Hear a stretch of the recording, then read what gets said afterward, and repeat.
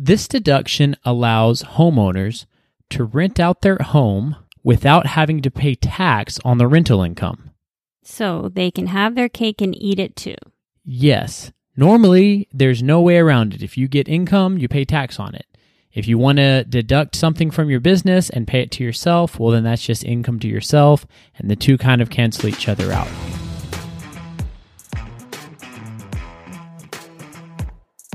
Welcome to What Your CPA Wants You to Know, a podcast for business owners and those planning to make the jump into entrepreneurship.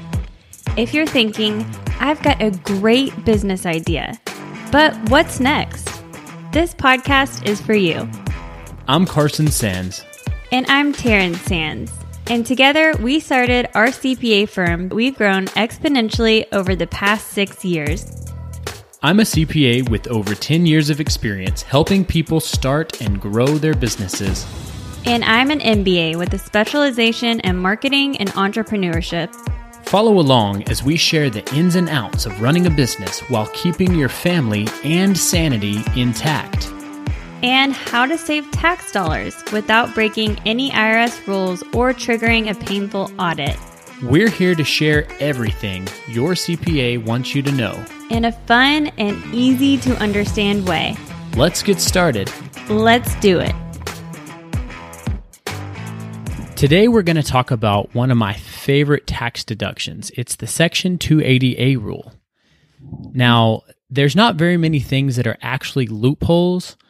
People call all kinds of things loopholes. This actually is a loophole. And what I mean by that is we use it in a way to deduct things on your tax return in a way maybe it wasn't exactly intended for, but it's completely legal, and so we're still allowed to do it, at least until they close the loophole.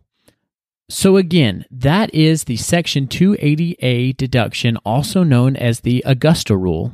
And this is one of Carson's very favorite things to talk about, if you can't tell. And this deduction is pretty common, but a lot of people don't know about it. So most people are familiar with the home office deduction for business owners, but a lot of people are surprised when we talk to them about this specific deduction.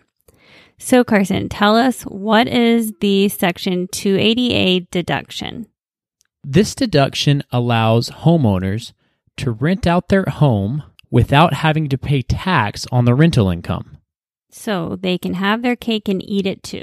Yes. Normally, there's no way around it. If you get income, you pay tax on it.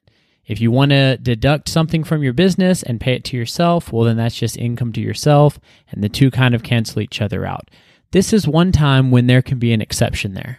So who can do this? Who can use the deduction? Can everyone use it? Is it for business owners? Anyone can use it. Mostly we use it for business owners, but if you happen to be a homeowner and you're not a business owner, and for some reason your house is very sought after for people to stay in, maybe it's on a golf course or in a vacation area, then you can rent it out for 2 weeks or less per year, and you will not have to pay tax on that rental income.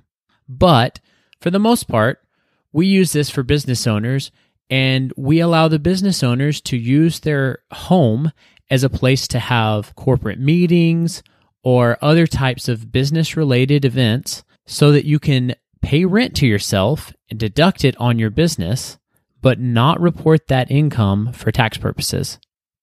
So the Augusta rule does apply to your primary residence, or even if you have a second home or vacation home. You can rent that out and not have to pay taxes on that income. The number one question I think that we always get when this comes up, is this even legal? Absolutely. It's absolutely legal. Yes, you can do this, and people do it all the time. So if you use this deduction, you are staying within the limits of the law. So the way the IRS looks at it is that meetings are necessary for businesses like team meetings, client meetings, planning meetings, and many businesses will rent out spaces to host these meetings, which they would generally pay a rental fee to host these meetings somewhere else. This allows you to rent from yourself. So it's a nice little tax law that business owners should definitely be taking, though I do know that Carson has some other theories as to why they actually created the law. Yeah, it's possible that this has to do with the fact that some politicians have homes in their home state where they run for office, and they're on maybe a golf course or a nice vacation area. And of course, they spend most of their time in DC, where they usually also have a home. Well, then why don't they just rent out that home and make some extra money during major golf tournaments, things like that? But of course, they wouldn't want to have to pay taxes on that. So they write a special law that exempts them.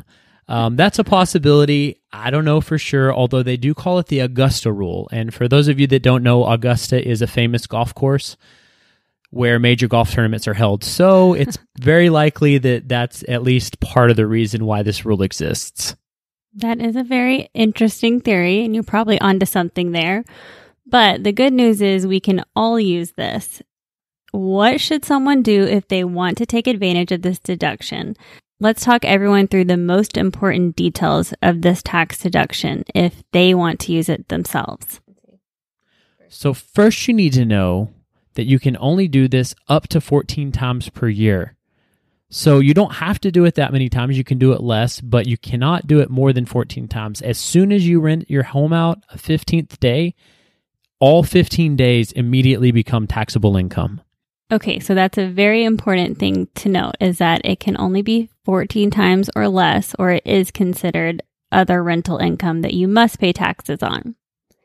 To simplify your life, you could just do it once a month, and that will be 12 times per year, and that's a pretty reasonable thing to do.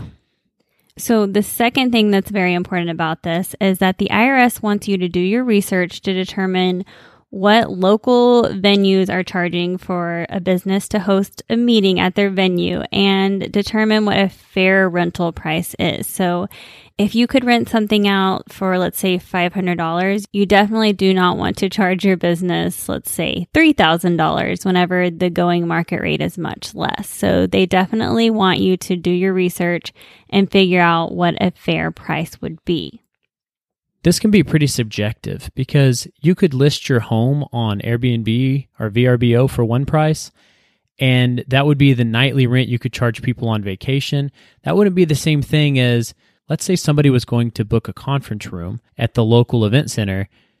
It would probably be $1,000 a night, and it's for a tiny room. So, you might need to look somewhere in between those numbers to figure out what's fair, and it might depend a lot on exactly what you're doing when you rent out your house. You just want to try to do your research a little bit and come up with a number that you think would be fair and that the IRS would also think it's fair. So also pay yourself from the business. You could write a check from the business to yourself, or you could transfer the money, but make sure there's a paper trail showing money going from the business to you personally that's specifically dedicated to that rent.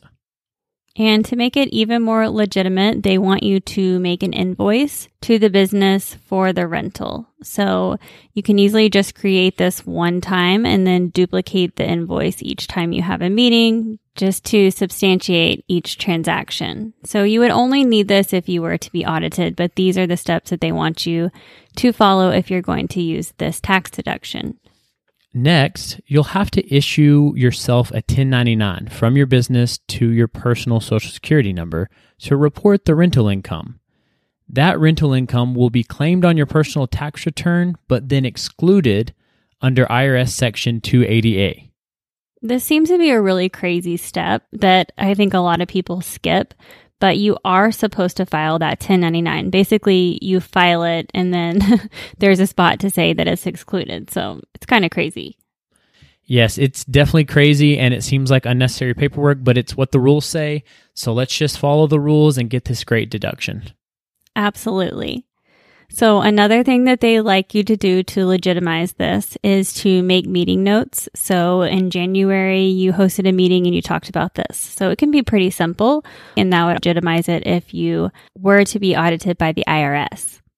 And one last note is don't use the company Christmas party as one of the nights for this rental, because entertainment purposes are excluded from the list of options for the 280A deduction. Okay, let's give a quick example if a business wanted to start using this, what it would be like. Sure. Hey, let's say you own a lake house and you're going to have all of your corporate meetings there once a month. and the rental for that would be about $1,000 per day. Well, you can have your business pay you $1,000 each month for that corporate meeting. Times 12 months during the year, you'll get a $12,000 deduction for rent expense on top of all of your other expenses, and now your total income will be $12,000 less. That would save you anywhere from $3,000 to $4,000 on average. Right. So you can see how quickly that adds up to a pretty big deduction. And the bigger your company is, the bigger that deduction is going to be because you're going to need a larger space and more rent. And the bigger your house is, the more you can reasonably charge for rent. If you're in an 800 square foot house, hey, I feel you, but you can't charge $3,000 a night for that unless it's, on the beach in California or something. Right.